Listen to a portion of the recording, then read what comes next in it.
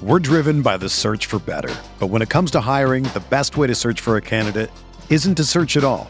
Don't search, match with Indeed. Indeed is your matching and hiring platform with over 350 million global monthly visitors, according to Indeed data, and a matching engine that helps you find quality candidates fast.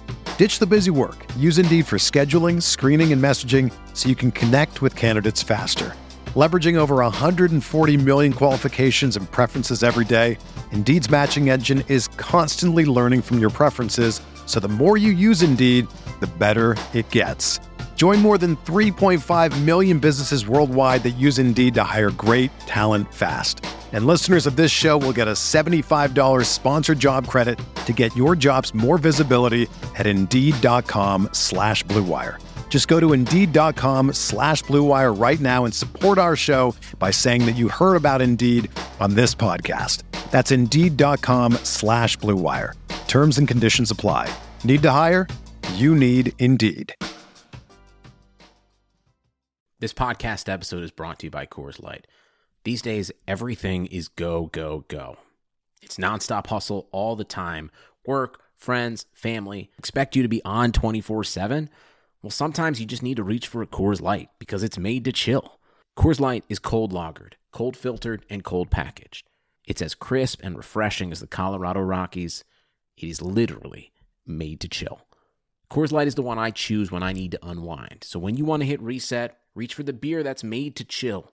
Get Coors Light in the new look delivered straight to your door with Drizzly or Instacart. Celebrate responsibly. Coors Brewing Company, Golden, Colorado. What's up, guys? This free agency period, don't be like Tom Telesco and waste money on Cox. Invest in yourself.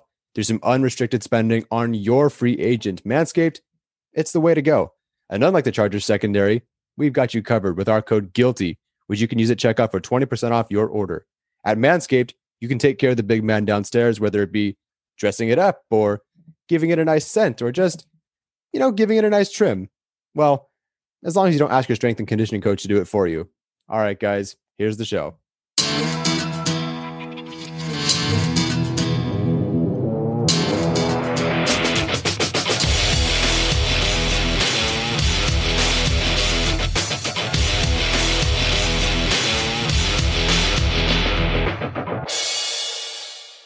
Hey guys, welcome back to another episode of the Guilty as Charged podcast. Alex is unavailable to join us today, so it's just me and Tyler. Tyler, how are you doing today? I'm doing well. I'm not as busy as he is, apparently. I just got off of school, and he's just now trying to figure out how to start it and get ready in the morning. So I'm doing much better than him. How are you? I'm doing good, man. Today's a good day. We good. I don't know about everybody else, but we have finally gotten our students back on campus. I work in a middle school, for those who don't know. And it's been so nice to see, students. It's not full capacity, but, having to do virtual learning for the last year, it was not fun. So getting kids back on campus this week has been, it's a real treat. And middle schoolers for once in their lives are not miserable human beings. So it's been fun. Are they happy to be back? Yeah, I would say like 90% of students are happy to be back. We'll see how long this lasts. I was talking to my wife about it, just like, I've never seen so many happy people on a school campus in the middle of February, because usually like February after President's Day weekend, it's like, oh, I just can't wait to get to spring break. So it's been so fun to see everybody is so happy to be back. And it's been a good week for us. Good. That's great to hear. And, it's been a good week for the podcast too, continuing our work on YouTube and stuff like that. So if you do enjoy the show, please make sure and give us a like, subscribe to our channel. Leave a comment if you learn something. If you don't learn something, we always enjoy interacting with you guys on YouTube, and make sure and keep the feedback coming. If you're listening to us on a podcast platform, please leave us a rating or review. We do really appreciate that. That does really help us continue to grow our brand and be able to pump out more content for you guys. So, Tyler, we've got a fun show today, man. We've got a big time interview with that I did with Cole Cubelic, who works for ESPN and the SEC Network. Talked a lot about Landon Dickerson, Kyle Pitts, the big three receivers from the SEC. It was a great interview, and I hope you guys enjoy that. So that's going to come in a little bit. Shout out to him. He was so generous with his time. So I want to start with this, though. Today has really been like the start of free agency rumors. And, we saw that come out with, Corey Linsley not being expected to sign back with the Packers. people are start turning out their predictions of who's going to sign where. But let's start with the Corey Linsley thing. To me and to you, and I think to Alex, I don't want to speak for Alex, but the Chargers getting Corey Linsley is like the biggest no-brainer of the offseason, right? Oh, I completely agree. Outside of John Johnson, who would just have that Staley connection, I think Linsley is absolutely the biggest no-brainer. Easy slam dunk. There's need, there's fit, they have the cap. Yeah. I mean, everything is in place for this to be a move that the Chargers make. It really does, man. And, all respect to Dan Feeney, I was really hoping that after the first 3 games that he was like, it really seemed like he was turning a corner. Mm-hmm. And then it just really took a dive off a cliff, man. And so, yeah. Pro Football Focus is not the end all be all in terms of evaluating players. We all know that that's established, but to go from a bottom 5 graded center to the number 1 best graded center would be a massive, massive upgrade. And, this isn't like signing Brian Bulaga where, I had some people today like, well, why were they signing another Green Bay Packer? It's like, well, Brian Bulaga had injury history. Linsley has largely avoided the injury bug, knock on wood, if he's able to come here. He's been so reliable for that team and really has turned it up a notch over the last 3 years. And he gave up fewer pressures than Feeney did sacks this year. Like, the upgrade from going from Feeney to Linsley, it's massive, man. It's so big. Yeah, absolutely. And that's an incredible stat, by the way. When you pulled that, I was like, I mean, that is the stat of the offseason. Yeah. You don't need to argue anymore. And, more than anything, Linsley being there will help out what we expect to maybe like 2, maybe 3 rookies or new free agents along this offensive line and make things so much easier for everyone. Like, Dan Feeney, he was my breakout player of the year, and he looked like he was going to be that guy. It never worked out. And just that communication for everyone is so, so important. And anytime I've watched you break down film, or when we spoke about the Chargers offensive line for a couple of games during the season, you always talk about that communication. What are they expected to do? And it just didn't seem like the Chargers ever had that figured out, partially because of maybe Feeney, partially because of inexperience and new guys, but just having Linsley there to bring these new free agent class or new draft class together and then also be really good at his job is such a no-brainer. And then if you can keep him through Herbert's rookie contract, you have nothing but great play from Herbert for at least that rookie contract, as long as they have Linsley. Yeah, it's funny you mentioned that because Chris Harrison actually responded to me and said, Linsley's a baller. I hope that the Chargers can get him. Because that really, it's like the biggest way for a team with a young quarterback to help him take that next step is either get him more weapons, which you saw with Josh Allen this past year, or get him a better offensive line. And so I know there are going to be some people who are going to worry about Justin Herbert potentially regressing a little bit, maybe having a little sophomore slump. I think his numbers could certainly come down a little bit. That could happen because of a more efficient running game, better defense, game scripts that don't call for him to throw the ball 50 times a game because they're losing or coming back. So, but to avoid a full-on slump, like the Chargers have to address the offensive line and it starts with the left tackle position, but upgrading the center position, I think is second to that because the center makes all the calls. And Justin Herbert can make, protection calls. Like he is a smart enough player to do that. Mm-hmm. But having a veteran center that can come up to the line of scrimmage and say, this is what we're doing. It takes pressure off of Justin to be able to really just focus on, reading the secondary, identifying blitzes, reading the defense post snap. And it just makes things easier for him. Yeah, you nailed it right there. From everything from, Herbert potentially regressing this season, it's possible. I was just thinking today that it's very possible that Joe Burrow has a better statistical season than Justin Herbert because Joe Burrow might have to be throwing way more. Yeah. Herbert might be the more efficient quarterback. I know Herbert has a new system. I'm not particularly worried. I mean, yeah, there will be some learning curves, learning pains, but Justin Herbert's a biology major. All we do is take a semester, put it in our heads, spit it out, and do the next semester, like ecology, and then we're doing cell, and then we're doing, organic chemistry. So I don't have any, I'm not worried about him figuring it out and holding on to information and learning something new. But yeah, as he is able to grow, I don't know how much he was able to process during the season or in the off season. He didn't really do much what protection scheme was he calling out at Oregon other than clap first throw? I don't think there was anything you really had to do. Yeah, there was none. So I don't know how much he was able to, figure out. So for him to, maybe as he learns, it wouldn't surprise me if he's picked up everything in another season. But for him to okay, you know what, Lindsley, you do your job. You make my job so much easier, and then I'll do the best I can to make sure we score and move this ball down the field and reward you for this. It's a match made in heaven. It works out so well. I feel so strongly about this signing. Like it has to happen. Blank check for me, 10 million, 12 million. I mean, you could go as far as 15 million and be like, yeah, okay. Because honestly, that a little million here, a little million here, a little million there is a little boost for everyone else along the offensive lines. So I'll pay him a little extra to give everyone else a little extra boost. Yeah, I totally agree with that. So Spotrac has his current value, like we talked about, 3 for 30-ish, depending on signing bonuses and things like that. And so we'll see that the Pro Football guys at Pro Football Focus who predicted it, they said 3 for 35, which that's still like a no-brainer for me.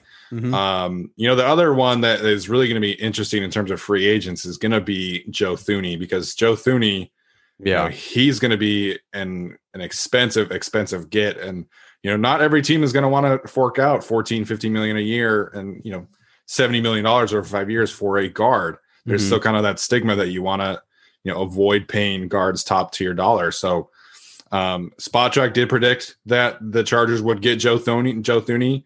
That would obviously eliminate them from getting Corey Linsley, which I think you and I kind of agree that we'd rather have Linsley and someone else than just Joe Thuney. Because if you get Joe Thuney, that likely means that Dan Feeney is back. Maybe they draft a rookie, in the second or third round to, provide him some competition. But, getting Joe Thuney means that Dan Feeney is starting at center in 2021 for the Chargers.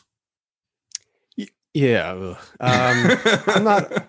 I mean, listen, if they get Joe Thuney, fine, that's great. The Chargers have Tom Telesco has traditionally gotten that one prize free agent kind of guy.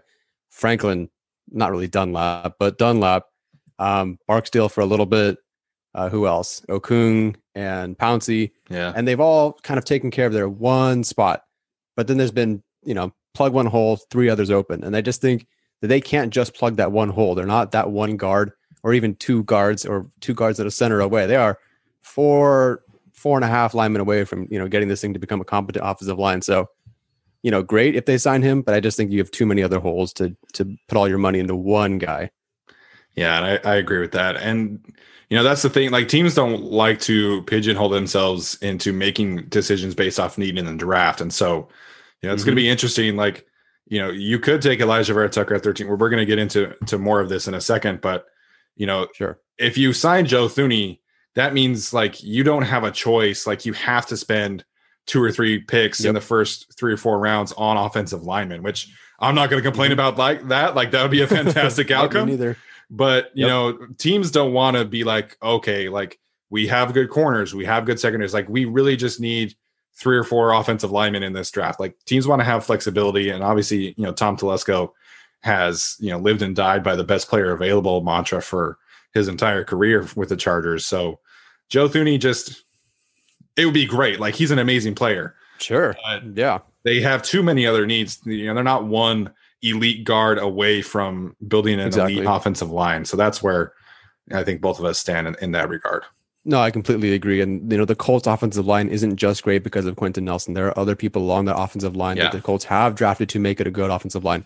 Sure, Nelson is fantastic, but you need 5 people. So he's great, but you need 5 people. So Thuney wouldn't be opposed. If he got brought in, great.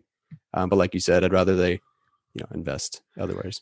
Yeah, I really hope that Tom Telesco is using the Colts as an example, because the Colts, they failed Andrew Luck's rookie contract because they couldn't protect him. Mm-hmm. And so it took them way too long to realize, like we need an offensive lineman. And then he was retired, and then they went to Jacoby Brissett and then Philip Rivers, and now they're with Carson Wentz. So, Andrew Luck and his tenure in Indianapolis could still be going if they had invested this kind of draft capital in the offensive line, way back when. Maybe we're talking about a potential dynasty instead of Andrew Luck playing 7-8 years at most. I'm surprised that Telesco hasn't adopted their new model sooner. It feels like the Colts were, even though it took them a long time, they're still 2-3 years ahead of the Chargers right now, because they've invested in I think Kelly and Nelson, and they had not Costanzo. What's his name? Yeah, it's Costanzo, Anthony Costanzo. Costanza, not Costanzo. Okay. Anyway, they've continued to invest. I'm just surprised that Telesco, who for the longest time when he first started with the Chargers, took on a bunch of Colts players and was from the Colts. I'm just shocked that he hasn't so far adopted that model of maybe we should invest in the offensive line a little bit early or something. I'd be curious to see. Something. I was going to look anything. I'd be curious to see if the Chargers are the only team to take only one offensive lineman in the first round since Telesco's been here. I don't know how often teams take, first round offensive lineman, but he's only had one in, 9 picks. So I'm just curious. I'm going to look that up after this. Well, there you go. There's a little homework task here. I know the Seahawks haven't taken any because they never make a first round pick. No, they have the running back.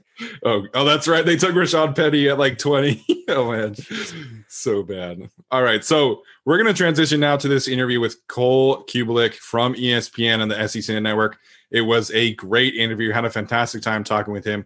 Hope you guys enjoy, and we'll get to that right now.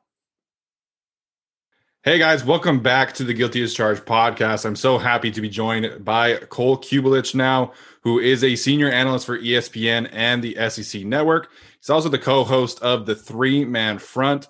Cole, thanks for joining us today. How you doing? I'm great. Do you think senior just means old? Is that kind of what you think that's code for, or?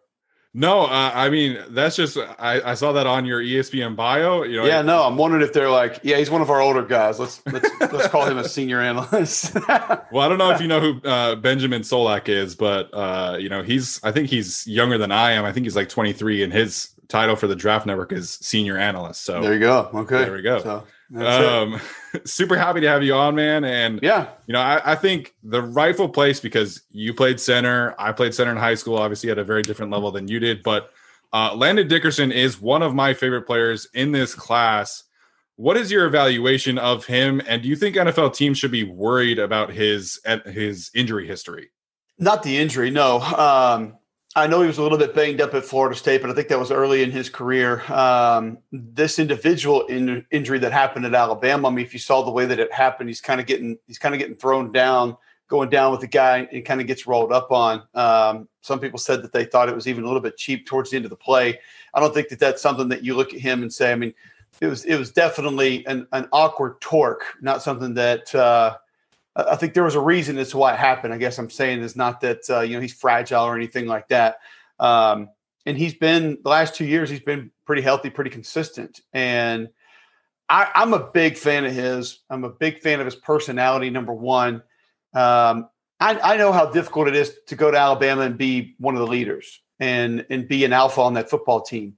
To do it as a transfer at a position that is probably going to require you to do even more work and then do it through a coaching change at that position, that's very difficult. I think it says a lot about him, just kind of as a human being, his personality. I think he was humbled a lot by going to Alabama and having to do what he did. I've talked to Coach Flood about it, and he said that he would scratch, he would fight, he would claw, he would compete, he would do anything just to be a part of that team and make that team better. And I think he was a different person at Florida State. And I love a guy who can grow like that. I love a guy who can sort of have the self-awareness and self-evaluation. I've had multiple conversations with him, be it the Joe Moore Award, be it certain plays, series, things that have happened, games, guys he's played against, and he never takes credit. He's never a guy that said, well, I went out and did this and I went that. It's always the offensive line, the group, the team, the position meetings, the guys next to him, the guys that pushed him, the strength staff. I mean, that's just kind of the guy that he's become. And when he went down this year, I talked to some folks on that team and some coaches on that team, and they very bluntly said, he is not the leader of the offensive line. He is not the leader of the offense. He is the leader of this football team. And for a guy playing on the offensive line that transferred in from another school, that's tough because that's a place that has alphas and super talented guys and guys with expectations just waiting. They're sitting there saying, that's going to be my spot next year, or I came to take that spot, or that's the spot that I'm here to go get. And so that's a tough thing to do. Physically, he's one of the more powerful centers that I've seen in a long time. Now, I will say this, when scouts get close to him, they're going to be surprised at just how massive he is. Right. I was down on the field for the Kentucky game this year. We had that game, and I always walked down in the end zone where the O-line's working, and I hadn't been next to him in a while, and I couldn't believe how big he was. He is more massive than Alex Leatherwood. who is going to start in the NFL at tackle. And you kind of saw them next to each other. And I mean, Landon's shoulder measurements would be wider. I mean, Alex is going to have longer arms and, maybe be a guy that obviously has bigger hands, something like that. But I mean, Landon had broader shoulders, like his hips were bigger. And I'm just sitting there thinking, good God, this is a center, and he's this massive of a human being. The way he plays the game is he may be the most fun to watch.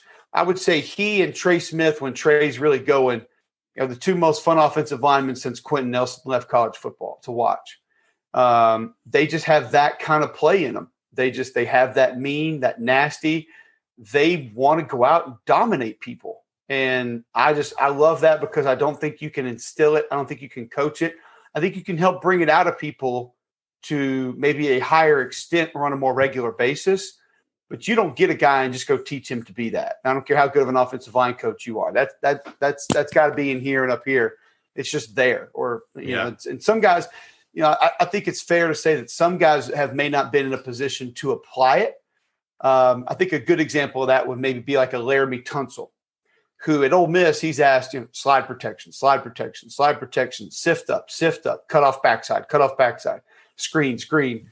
Well, he's not really allowed, and not to mention tempo, where the emphasis is not on you finishing blocks. The emphasis is go line up at the ball and run the next play as fast as we can. So I think he was a guy that would probably get to the next level and then be allowed to introduce some of that to his game, which he has, but we just weren't able to see a ton of it in college. Landon's got pretty good technique. I think he's got better feet and body balance than people would give him credit for just by seeing him. He's not a great looking prospect like a Mike Pouncey at center. I'm not saying he has a terrible body. I'll never be one to talk, but I just think people are going to look at him and say, oh, he's not super athletic, or, oh, he doesn't move very well. But then you see him 15 yards downfield and you see him out helping a tackle in pass pro, and you see him on a screen. You're like, man, guy can move. He can get up the field. So I don't really, there's no real limitation in his game. And I think if there would be two big points of emphasis where I think he would be truly valuable. I think if you had a quarterback that you knew was going to spend a lot of time in the pocket, and it was important to him to step up in the pocket and maybe attack the middle of the field or get rid of the ball quickly, and you wanted to make sure some of those quick passing lanes over the middle of the field were going to be there, he brings a lot of value there because he's going to eat up a ton of space inside and he's not going to get pushed back. And then I think number two, if you have the emphasis on an interior run game and a power run game, he's going to give you more push and more power at that position than any other prospect this year, next year, or the next year, because I've seen them all. There's not another center out there that's going to offer this much power and get the kind of movement consistently that he can. So I think he's a great prospect.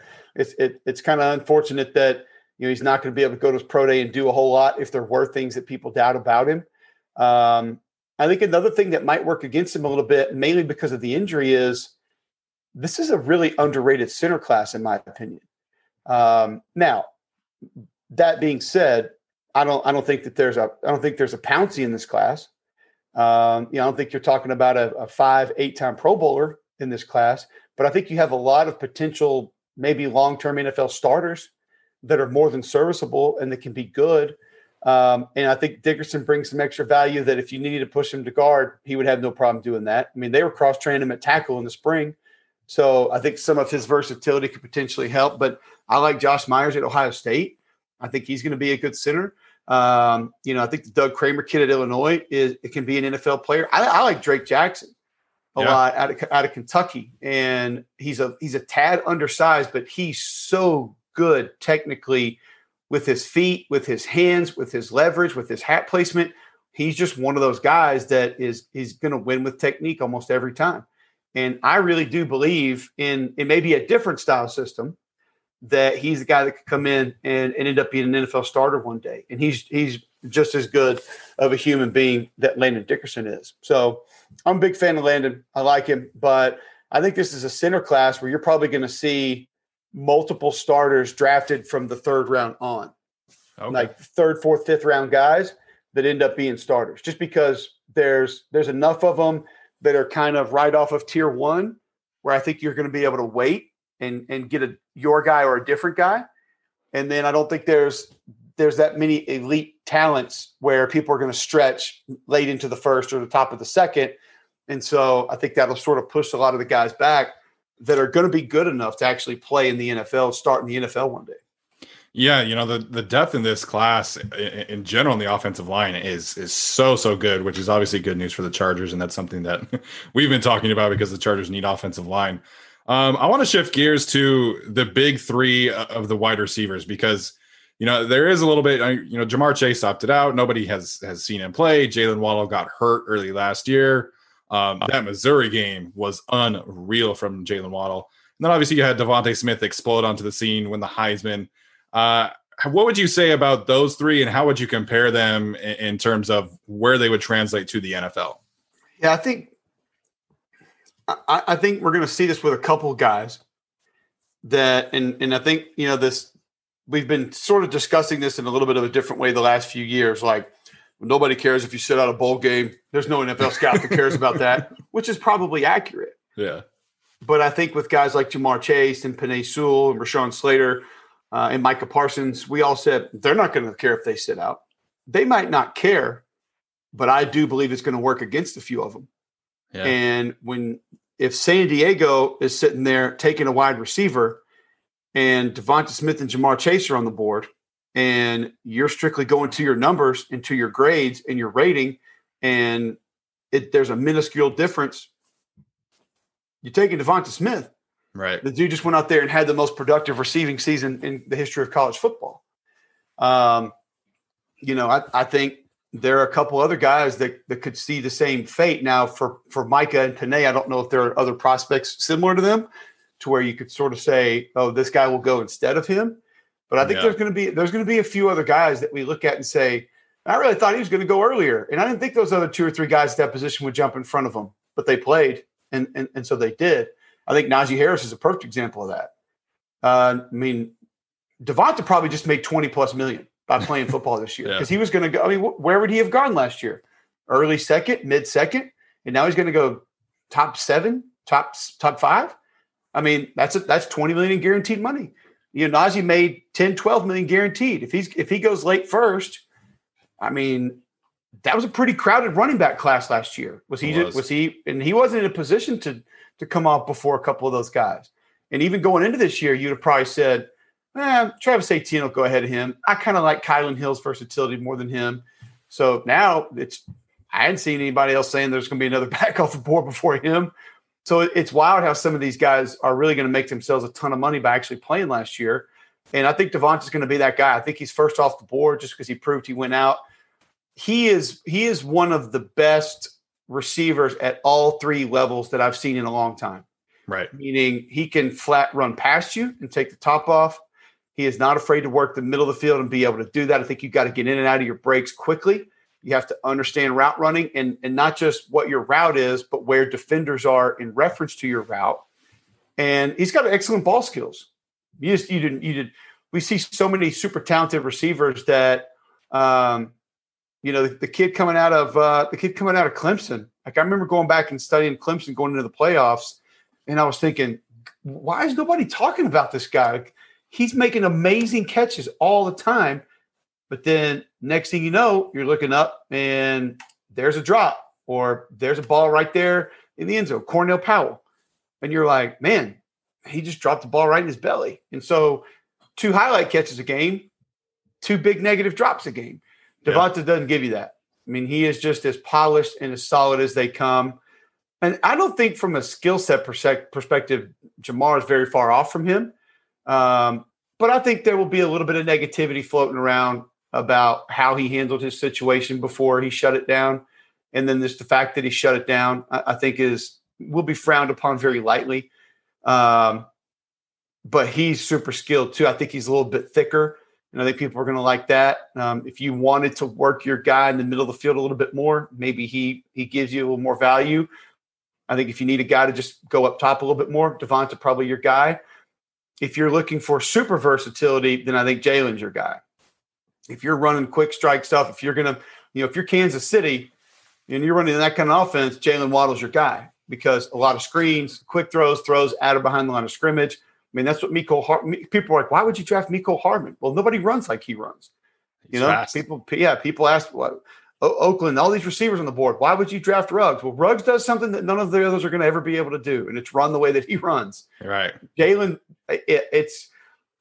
it's really unfortunate there's not going to be a combine in Indianapolis, because I think Jalen would have blown some people away with what he would have done with his 40, and that would have probably changed where he came off.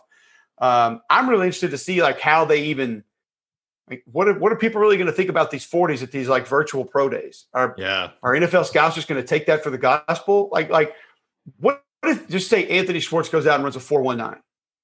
It's possible. Like that dude is crazy fast. Right. But is he going to get is he going to get like Chris Johnson type hype with what he do 4.22, something like that at the combine? Like, is he going to get that kind of hype by doing that at the indoor facility in Auburn? Yeah. I don't know the answer to that. I just think it's really interesting because we got a couple guys, Schwartz, Waddle, maybe Smith, who are going to absolutely burn. I mean, they are going to burn. And are we going to look at that and say, nah, strength coach helping them out or hand time? No, we can't really count that. It's going to be fun to watch how people take it. And if that does actually skyrocket a few players like we've seen happen in the past, we've seen that before. Waddle can take any ball anywhere on the field and turn it into a touchdown. And that's not just catching it. That's running it. That's receiving it via punt, via kickoff. So if you want to use your guy on special teams, you need some of that. I mean, Devonta returned punts too. So if you needed that, he's got that. I think Waddle is just Mr. Utility Knife, super guy. You just use him anywhere. If that brings more value to what you want to do, then I think Jalen Waddle is your guy. If you just need a number one, Devonta Smith, I think, is your guy. And then I think if you're debating those two, but you're going to work this receiver in the middle of the field a little bit more, maybe Jamar Chase is your guy. I don't think you could go wrong with any of the three. Right. And I think that I think that you can be a little bit picky based on exactly what you think you want to do with them. But if it were me, it would probably be Smith, Chase, Waddle. I have a little bit more concerns about the Waddle injury than I do, say, Dickerson's injury, just because, we did see him. I mean, he played in the title game, and the guys that I talked to said he was fine afterwards. But, yeah, it didn't look great. So it makes you wonder a little bit. It does. And, I have to say, like, the whole game plan really shifted from what I could see once Waddle went down. And that really benefited Devontae Smith because it let him do more things, and it let him, show off that speed too. The other big one that I think a lot of people, and maybe it's a possibility for the Chargers at pick number 13. I personally don't. What do you do with Kyle Pitts? Because like, it's not a bad thing, but are you going to bulk him up and play him as a tight end? Are you going to leave him in a similar role where he's kind of a hybrid? Or do you say, hey, I want you to slim down a little bit and we're going to make you a full-time receiver? Probably not the full-time receiver, because I think that you would have to – I think you need a little more twitch to be that guy. Okay. When you first asked the question, my response was everything. I think he's a little bit more of a willing blocker than people give him credit for. Now, I agree. Does that mean he's Gronk at the point of attack? No. But at least the guy's willing to go in there and put his face mask in somebody's chest and try to work them back off the ball, where you've seen a lot of these guys, these flex hybrid, still think they're playing basketball. They want nothing to do with that. Yeah. They're not coming up there to help him pass pro. Like they're intentionally whiffing in the run game. They're hoping that they're backside in the run game. You can tell when you watch it. I think Kyle's at least willing, which means, okay, you're not a liability if we line you up there. Like you might get your ass kicked, but at least you're not just olaying guys to get out of the way so you can avoid contact at all costs.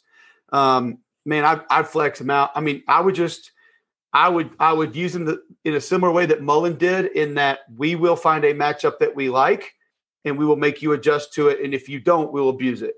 And he can abuse a lot of guys because he runs extremely well. He has a massive catch radius. He has great hands and super fluid, super athletic. So I don't know if I would change up much about him. I would almost try to just go back and see how Dan used him and just try to implement that into your – I think the NFL is going more that way. It's going more the way of, okay, how were you successful And how can we help keep you that successful and alter what we do a little bit instead of for however many years it was, no, man, this is what we do. If your game doesn't translate, you just probably won't make it through your first contract. So I think guys know now, let's do everything we can to be versatile and flexible to allow some of these super talents to go out and be productive. And I think Kyle Pitts is a super talent. He's so much fun to watch. I love watching Kyle Pitts. Some two players from Kentucky are really like generating some buzz recently. Daniel Jeremiah put both of them in his top 50 recently, I think yesterday. And that's Kelvin Joseph, the cornerback, and then Jamin Davis, the linebacker from Kentucky, both of those guys. What can you tell us? Because I don't think most people know much about them. What is your impression of those two players? Both big high-level competitors. And, it's kind of cool to see what Kelvin Joseph did because, Boss Man Fat is his rap name. Love that. It's so funny. You put the film onto the Auburn game to open the season, and Seth Williams made him look bad. Seth Williams made him look really bad. And then you didn't see too much of that the rest of the season. Now you saw a couple bonehead penalties in the next game or two, maybe just still frustrated. And Coach Stoops told us that he had to sit him down a few times and talk to him about how he was hurting the team and about how he knew he was frustrated, but the way he was acting was selfish. And he said he took the coaching, he accepted it, and he went out and he just got better. He is a guy that he's got that Deion mindset, just that 10-second memory that, all right, gave up a 90-yard touchdown. I'm going to come back. I'm going to get in your face. If I need to jam you, I'm going to do whatever it takes to win. And it's just not going to bother him. It just isn't. Super competitive. And a guy that I think if you need to play a lot of man, he can be successful doing that. And he won't mind doing it. I think there are a couple of guys on this team that, and a lot of them are coming back, and I think you're going to get some of the same stuff next year with guys that just – Brad White does an amazing job of just getting his guys to play team defense. And I think that there are going to be certain guys that maybe could have been a better fit other places. And I'll give you a perfect example of this. So 2 years ago, I saw Jamin flash multiple times. And he wasn't a regular starter, didn't play all the time. And we had Kentucky we had like 6 times that year. And so it got like after the third time, we'd sit down with Brad and I would say, all right, why are we not getting Jamin going? And he would just laugh. He's like, why do you say that? And I was like, well, I saw that third down dip and rip in the fourth quarter. And like the dude just is super explosive, big time get off. And he would just laugh and say, sometimes I need him off the ball. Sometimes I need him in coverage. So he doesn't have a full array of pass rush moves yet, so we don't know if we want him to live there. So he did everything that they asked him to do and was very coachable and was still competitive and was a leader and was a guy that they really liked on that team. So I think he brings a ton of versatility. I mean, I think he's a guy that he's a little light, but he could almost make a living off the edge. Like I think he's that twitchy. I really do. And he's pretty long. But I think he's someone who could be super versatile. And he's powerful enough to play blocks. He's not afraid of taking on contact, and he can just flat out run. I mean, he is twitchy and he can run. So I don't know if maybe there was the best fit for him on an every down basis in what they were doing. Yeah. And, I think that there could be some schemes at the next level that have that home for him that are going to allow him to do one or two things that he's exceptional at all the time. And he got a chance to be a starter for a while, I think. Yeah, it's going to be really interesting to see where both of those guys land. Dan Jeremiah put him at 21 in his mock draft the other day, which Kelvin Joseph, that is. So I have 2 more questions for you real quick. You're an Auburn guy. You mentioned Anthony Schwartz already. I know there's also KJ Britt, the linebacker. What can you tell us about some of those prospects from your alma mater? Anthony Schwartz, I think, still has a higher ceiling than a lot of people believe. I spoke to Ryan Russell, the former Auburn strength coach, about him a lot going into the season and during the season. We had Auburn a couple times this year, and he raved about how much Anthony did himself to help make himself a better football player on his own. And when we were kind of talking about some of these guys at the beginning, you've seen these track guys that, I mean, they've got two directions on their compass. They're really good at it, but when they're asked to do a lot of other stuff, it doesn't normally go well. I still think he has a long way to go with some of the lateral stuff, with some of the intermediate routes, but he got a lot better at it. He changed his body this past season. And Ryan told me, he said, we got him up about 8 pounds, and he was willing to put on more, but we knew that track was something that he still had in the back of his mind as a goal, potentially the Olympics. And he's like, if a dude thinks he can get to the Olympics, we're not trying to get in the way of that. Like, we want to keep that door open because that's pretty special. Right. And so I do think that'll be a question for some teams is, are you going to be 100% dedicated to football? And do you want to just be a football player? Because we're paying you a lot of money to do that. But he went out and worked on his lateral movement, his lateral quickness. He worked his hands. He worked the intermediate stuff. And he became a better ball carrier. He became a better route runner. He became a better football player and didn't shy away from contact as much. It was unfortunate that he was not – I thought the guy should have been touching the ball 10, 12 times a game, no matter how. I mean, he'll line him up at Wildcat and just let him try something. He's that explosive. So – he is going to offer a different dynamic being able to take the top off because even in the NFL, I don't know if there are anyone or definitely not multiple people who can just run with him step for step, especially after they get going. So he'll be on Sunday Night Football one day with that miles per hour tracker running past somebody, and we're going to be like, whoa. Yeah. I think KJ Britt is as throwback of an inside linebacker as you're going to get in maybe the last few drafts or the next few drafts. I mean, he is that Takeo Spikes, Dan Morgan, like the guys that I played with and against, downhill, old school inside lineman. Like he wants a guard or center to combo up to him. Like he wants to take on that contact. Like he does not shy away from it. He thrives on it. I think he's a guy that's exceptional as far as taking coaching. He was the leader, again, kind of like Landon Dickerson when he went down. I had some guys, I know a lot of guys on that staff, and they said, man, we just lost the team leader. Like he's not just a guy on defense. The team reacts to what he says. So that's the kind of individual that you're getting. I think he can be super productive for a long time. I think he's probably better in a 4-down, but I think you can find a way to play him no matter what, just because, I mean, he's got good instincts. He's gifted, and the physicality is what's going to set him apart. Lastly, Seth Williams, I don't know, man. I mean, he is a big-time talent and big-time catch radius, big physical body, gifted, capable of doing so many special things, but the consistency is just – it's poor. We had the Mississippi State game, which was the last game of the season. Right. And the last time he caught a touchdown pass was the first game of the season that we just referenced earlier against Kentucky. You cannot be that good and go on that kind of a stretch without getting the ball in the end zone. And I know the offense, there are some issues with the offensive line. There were some issues with quarterback. But that quarterback also knew where he was and made sure to at least try him a few times a game. So I think that would depend on the franchise. That would depend on the locker room. That would depend on that one is going to have to be right from the top down if you're going to think about taking him in the second round, early third round, and it working for a long time. Yeah, that it's been a tough one. J.C. Horn gave him a lot of problems in their game against South Carolina. So Horn gave a lot of people a lot of problems. He's really good. Yeah, he is really good. I love J.C. Horn. So Cole, this has been great. My last question here, is there somebody that you think from the SEC, that's going to go on day 3 and really outproduce that selection? Maybe a couple underrated guys. You referenced, a guy like Drake Jackson. Any other underrated guys you think from the SEC could come out this year?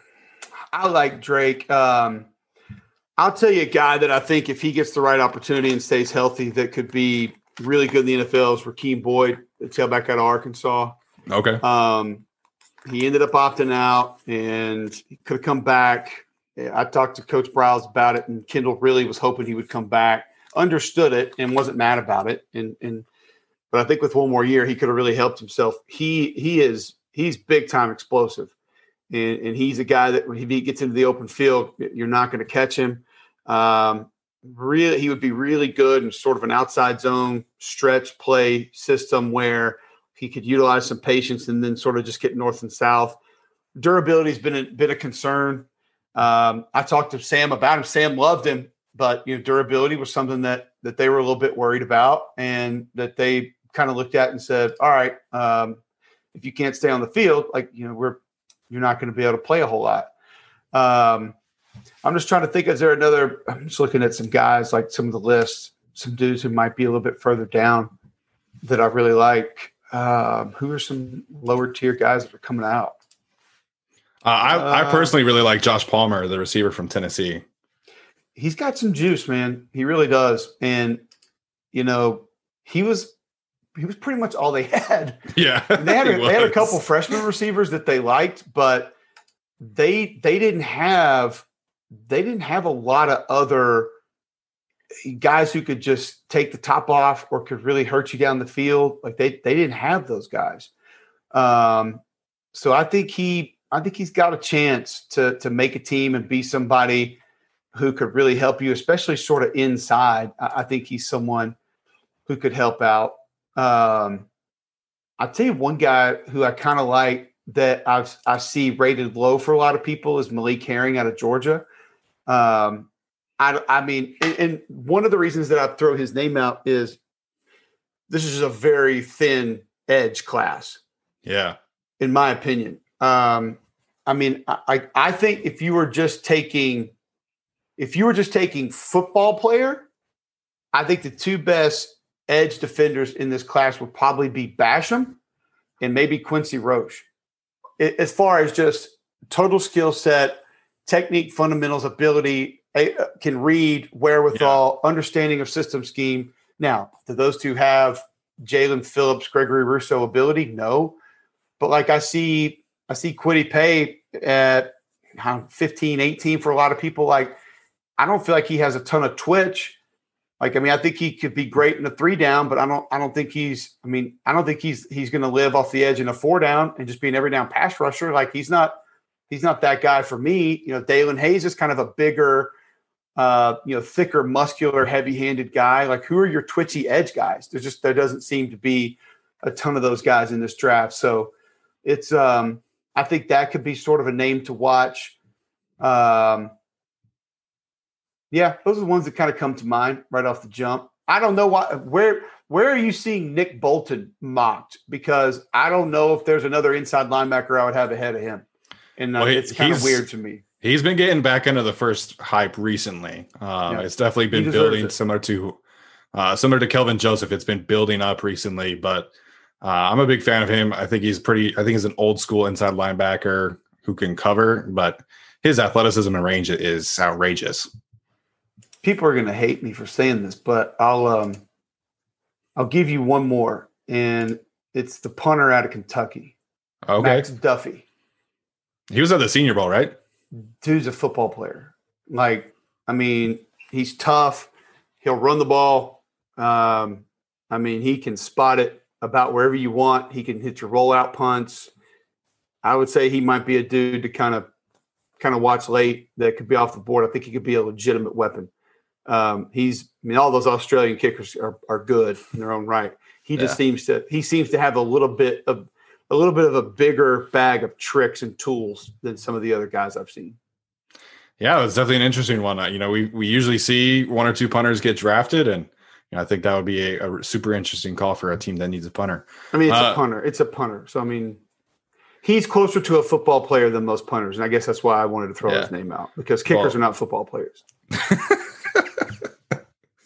That is true, man. I don't know if you remember Mitch Wisnowski from my alma mater, Utah. Mitch was the same way. Mitch could lay some wood and run a little bit too. I played with Damon Duval at Auburn, and he would legitimately cover kickoffs. He would kick off, and then he would sprint and cover kickoffs. Wow. I think he was the MVP of the CFL one year. He did. He kicked off. He kicked off. He kicked field goals, and he punted. And if I'm not mistaken, he was the MVP of the entire league one year in the CFL. That's awesome. He just he was a little bit of a loose cannon at Auburn, but he figured it out. I love that. I love that. What a story. Well, Cole, thank you so much for joining us, man. Where can Chargers fans find you if they want to follow you? And do you have anything coming up that you're working on in the next couple of weeks? I'll be doing Sanford, Western Carolina, Saturday at 1 Central on ESPN Plus. I'll be in the booth for that game. So looking forward to doing a little spring football. I've got their 4 home games. And then at Cole Cubelic, Cubelic. That's Twitter, Instagram. And then my radio show is 3-Man Front on WJOX 10 to 2 weekdays Central. And that's on joxfm.com, joxfm.com. Awesome. Well, thank you so much, Cole, for joining us. This has been fantastic. And Chargers fans, make sure you follow him. And he does some good stuff on guest podcasts all the time. So he's always working. Definitely someone you want to follow. Thanks again, Cole. Thanks for having me. I appreciate it. All right. So special shout out to Cole again for taking his time out. If you missed my breakdown on Landon Dickerson, I hope you listened to that interview and came away with super impressed with Landon Dickerson, because I think Landon Dickerson is a fantastic player. No brainer for the Chargers if he's there in the second round. I don't think that's going to happen, but if he is there in the second round, I think that's a no brainer. Had a great time talking with him about the receivers in this draft, Kyle Pitts as well. So thanks again, Cole. Hope you guys enjoyed that interview. All right, Tyler, let's get to this other scenario, because, I personally, I think you share the same sentiment. It's been offensive line or bust for me at pick 13. It still is. But PFF, they predicted free agent signings today. They had the Chargers getting Alejandro Villanueva from Pittsburgh to come in to start at their left tackle spot, which makes a lot of sense because of Sean Sarrett. They have that connection. They have the need. But that obviously would have major ramifications on the draft order and the draft choices for the Chargers. So how would signing Alejandro Villanueva change things for you? And what would you kind of go forward with in that direction? Depends what else they do in free agency, of course. If they've only signed one tackle, then you can go ahead and take your interior guy. If it's Vera Tucker, if that's Slater, fine. Trade back, whatever. But let's say it's not offensive line. I personally would go corner, but I've had this itch. And I recently said something as early as the second round that they take an edge guy. For some reason, I can't get it out of my head that they're going to take an edge at 13, or if they trade back somewhere in that first round. Yeah. And I just think that there are two guys, not that they're my personal favorite edge guys, but guys like Kwity Paye and Gregory Rousseau, who I wouldn't take at 13. But they both do one thing very well. I don't think it's rushing the passer, though they do have the athleticism, high motor, and there's a lot of good things about them. They do defend the run very well. And I just think that the Chargers don't have that kind of guy on their roster right now. Unless you're expecting Jerry Tillery to take that step forward, not really. So I can't get it out of my head that they're going to take someone like Kwity Paye, and who's excellent defending the run. You could plug him right now in the league, and I think he would be a great run defender. The way he handles the run, I think those smarts, those instincts, that IQ, I think you can translate that to pass rushing abilities eventually. Yeah. So for some reason, I just can't get that out of my head. Like if they take offensive line in free agency, while it wouldn't be my pick to take, an edge guy, I just can't get those guys out of my head. Even though they're not my favorite edges, like I'd rather take Phillips or Ojulari there. Yeah. But I just feel like they might want a guy who's a little bit better against the run right now, who they think can also develop into a good pass rusher. Well, Ojulari is my highest rated edge rusher. I think I mentioned that a couple of weeks ago. Just athletically, his flexibility. I tweeted this video from somebody else, and he just has like this crazy amount of balance and flexibility. Yeah, and he's only 20 years old. He turns 21 in June. So there's a ton of potential there. But there's also a ton of potential in Rousseau. Like, you and I have been kind of critical of his lack of pass rush, but Daniel Jeremiah and Bucky Brooks were talking about this. He didn't really have a position at Miami. They used him inside, they used him outside, and he's the same height as Jerry Tillery. He's 6'7". He's got that length that Brandon Staley really likes, and he played one college season. Like, he redshirted as a freshman. He had his redshirt freshman season, and he had 15 and a half sacks and 22 tackles for loss. Like, I could totally see Brandon Staley, looking at that and going, you know what? I have Jay Rodgers. I have Giff Smith. I have two of the best defensive lineman coaches in the league. I'm going to take this guy. I'll figure out my offensive line in free agency. I'm going to take Rousseau and essentially look at him as like, a blank slate, somebody that they could, or, a ball of clay that they could really mold into whatever they want. Mm-hmm. And that's really where, everybody was talking about like, oh, Give Smith, it keeps Joey Bosa happy. Having Give Smith and Jay Rogers is a defensive line dream. Mm-hmm. And like being able to take somebody like Ojulari or Rousseau and have them in that room, that makes a lot of sense to me. Like, I wouldn't love it. Like, it's not my choice. I preferred it to be an offensive lineman, but those two guys make a ton of sense to me. Yeah, absolutely. And Rousseau is a guy, he just seems like he's like one of my least favorite pass rushers in this class, unfortunately, but I can see the potential. Yeah. And if someone's going to make it work, like even at 13, which I think is too rich for him, Staley, I think can make it work. He wants to line up these guys wherever he wants. They have a great set of defensive line coaches. He's not the number one guy. Bosa will do all the hard work. Beat your one-on-ones, get better as a pass rusher, keep defending the run. I just think, I don't know. I just can't get it out of my head that they're going to do that. So yeah, that's kind of where I'm at. If they go like Villanueva in free agency. Yeah, no, I think it's a super interesting scenario because I think they could take a JC Horn if he's there. Yeah. I love JC Horn. He's my highest graded corner. Mm-hmm. And I could see how Brandon Staley would look at a cornerback who has, shut down one-on-one potential. Yeah. Similar to Jalen Ramsey. I'm not saying JC Horn is going to be Jalen Ramsey, but he has that.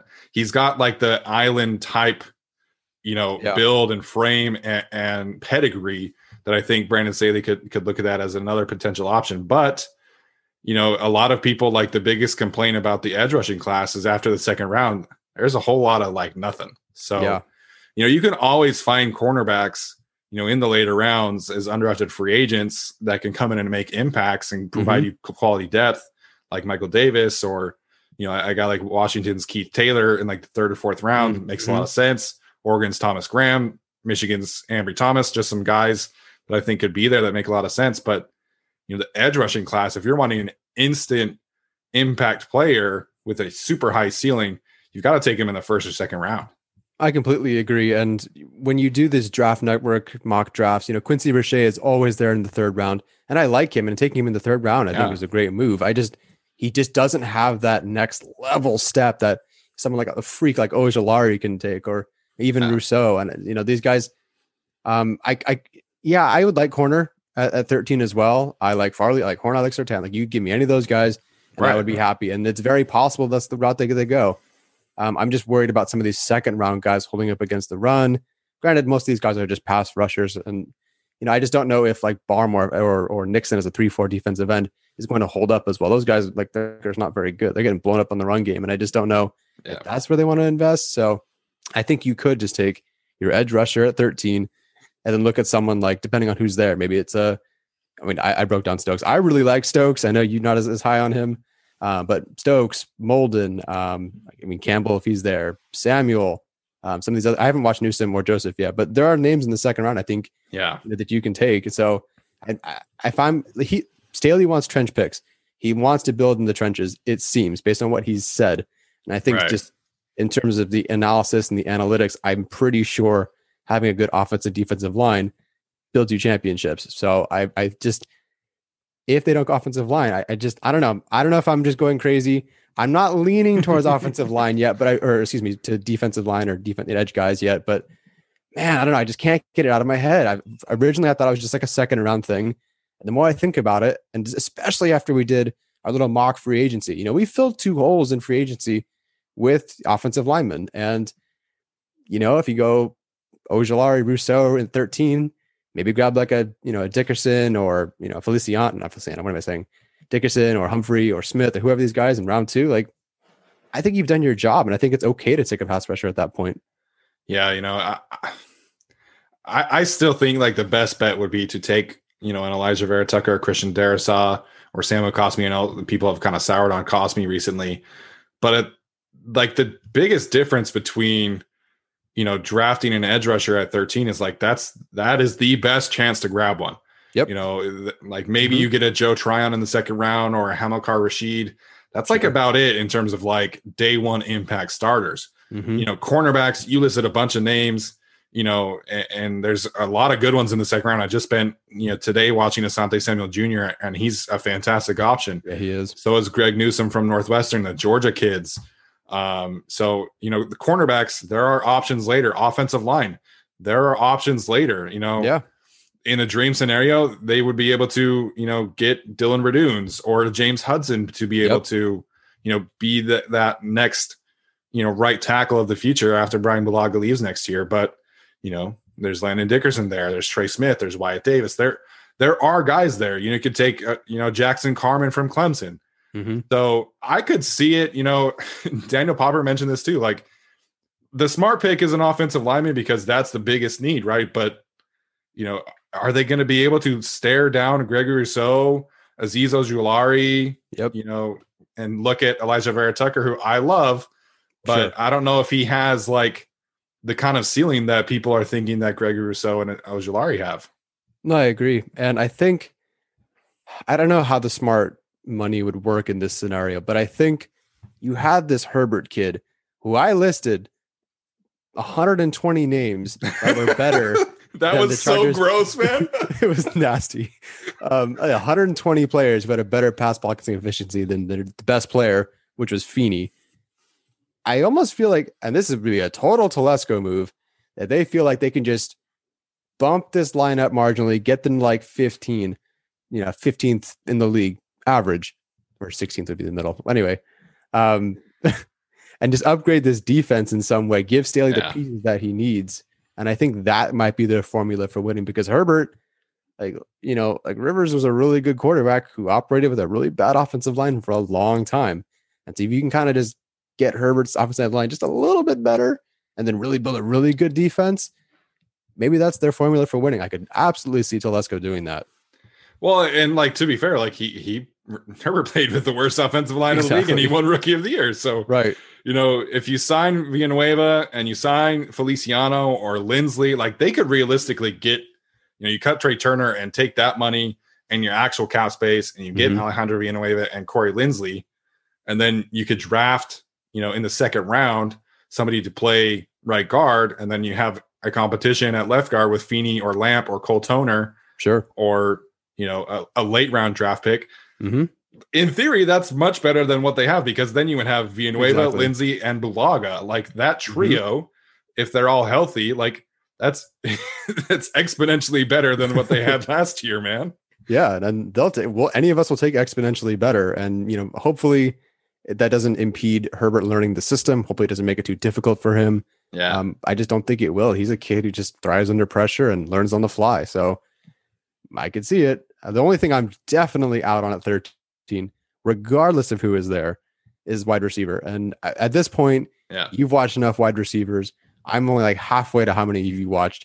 And I think I still have like 10 guys with a first or second round grade. There's no way I'm taking a guy at 13 when I can get a pretty close guy, in the second round or the third round. So I'm definitely out on that one, no matter who's there. Yeah.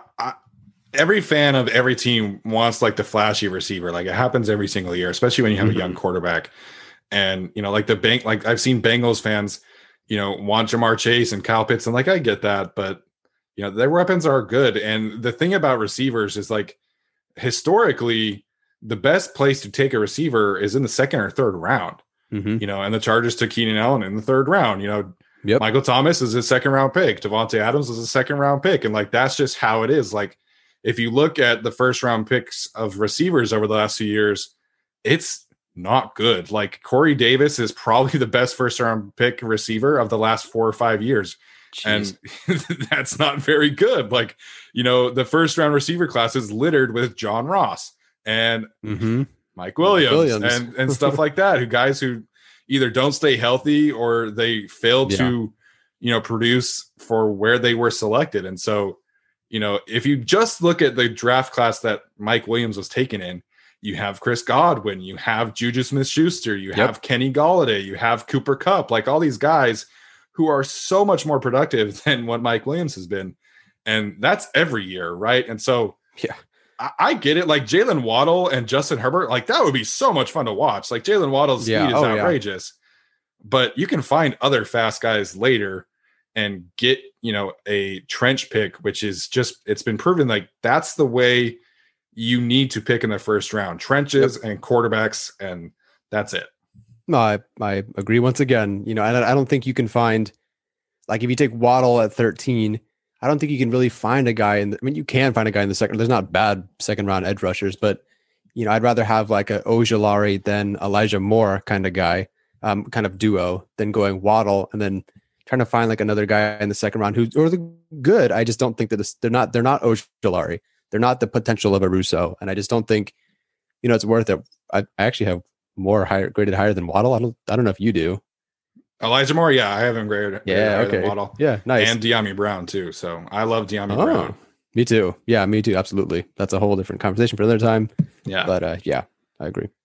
Yeah. So I understand, like Jalen Waddle would be a ton of fun, and so would Kyle Pitts, man. And I talked with him about I talked about him with Cole, and Kyle Pitts, like that's a kind of talent that I think Tom Telesco would have a hard time passing up on. Because tight ends, like it's so hard to find a high quality tight end.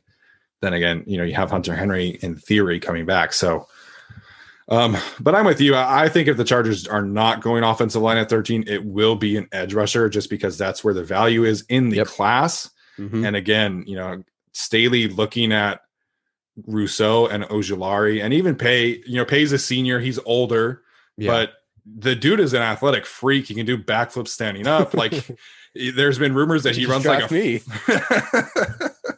Hey man, you don't weigh 275 pounds. I can. Give me through Christmas and another Chargers 5-11 season. I'll show you 250 pounds. Oh man, jeez. But there's been rumors of Kwity Paye running a 4.4, 4.5. So like, jeez, like the dude's a crazy athlete. So I totally understand. I think the Chargers should pick offensive line. They haven't picked it off first round offensive lineman in forever. Mm-hmm. So, but I think if it isn't, it's going to be an edge rusher. Yep. I not much more to add to that. I haven't watched any linebackers, so I couldn't tell you. It seems like Parsons is really the only guy that would be around there that's any good. And I don't think you're watching him, and I don't care to either. So, the linebacker from Notre Dame is interesting because he's got like safety linebacker hybrid type potential. Mm-hmm. He's an insane coverage kind of player. And if you look on his Pro Football Focus thing, he took a lot of snaps in the slot. Like Notre Dame didn't play a lot of nickel because they just put him in the slot. So he's an interesting one, but you can't, like, the value of taking a linebacker in the first round in back-to-back years is just it would be terrible, man. And Drew Tranquill is a really good coverage linebacker too. Like, sure, I don't think enough people are talking about his return. Everybody's kind of focused on Derwin, and rightfully so. But Drew Tranquill coming back is huge for the Chargers too. That's a good point. Drew Tranquill, man, yeah, that's right. Nobody is really talking about him. I hope he turns out okay. It seems like he was pretty close to not returning, but he seemed pretty healthy towards the end of the season, right? He said in his interview the last day that if they had made the playoffs, he probably would have been able to play. Oh, wow. Okay. So that's good news. It's great news. Him and Derwin seem to be fully healthy. If you watch videos on Instagram of Derwin working out, like, it's insane the kind of athlete he is, man.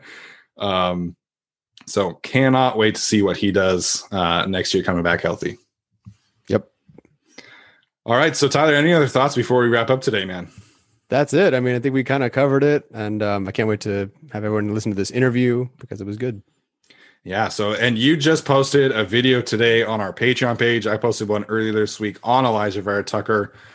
So guys, if you're not signed up on our Patreon page, you're missing out on a lot of high quality breakdowns and things like that. Alex is going to continue to do his videos on Saturday, so stay tuned for that one. Thanks for tuning in. Like I said, please leave us a review, like the show, subscribe, leave a comment. We do really appreciate that. And we will see you guys next week. Bye-bye.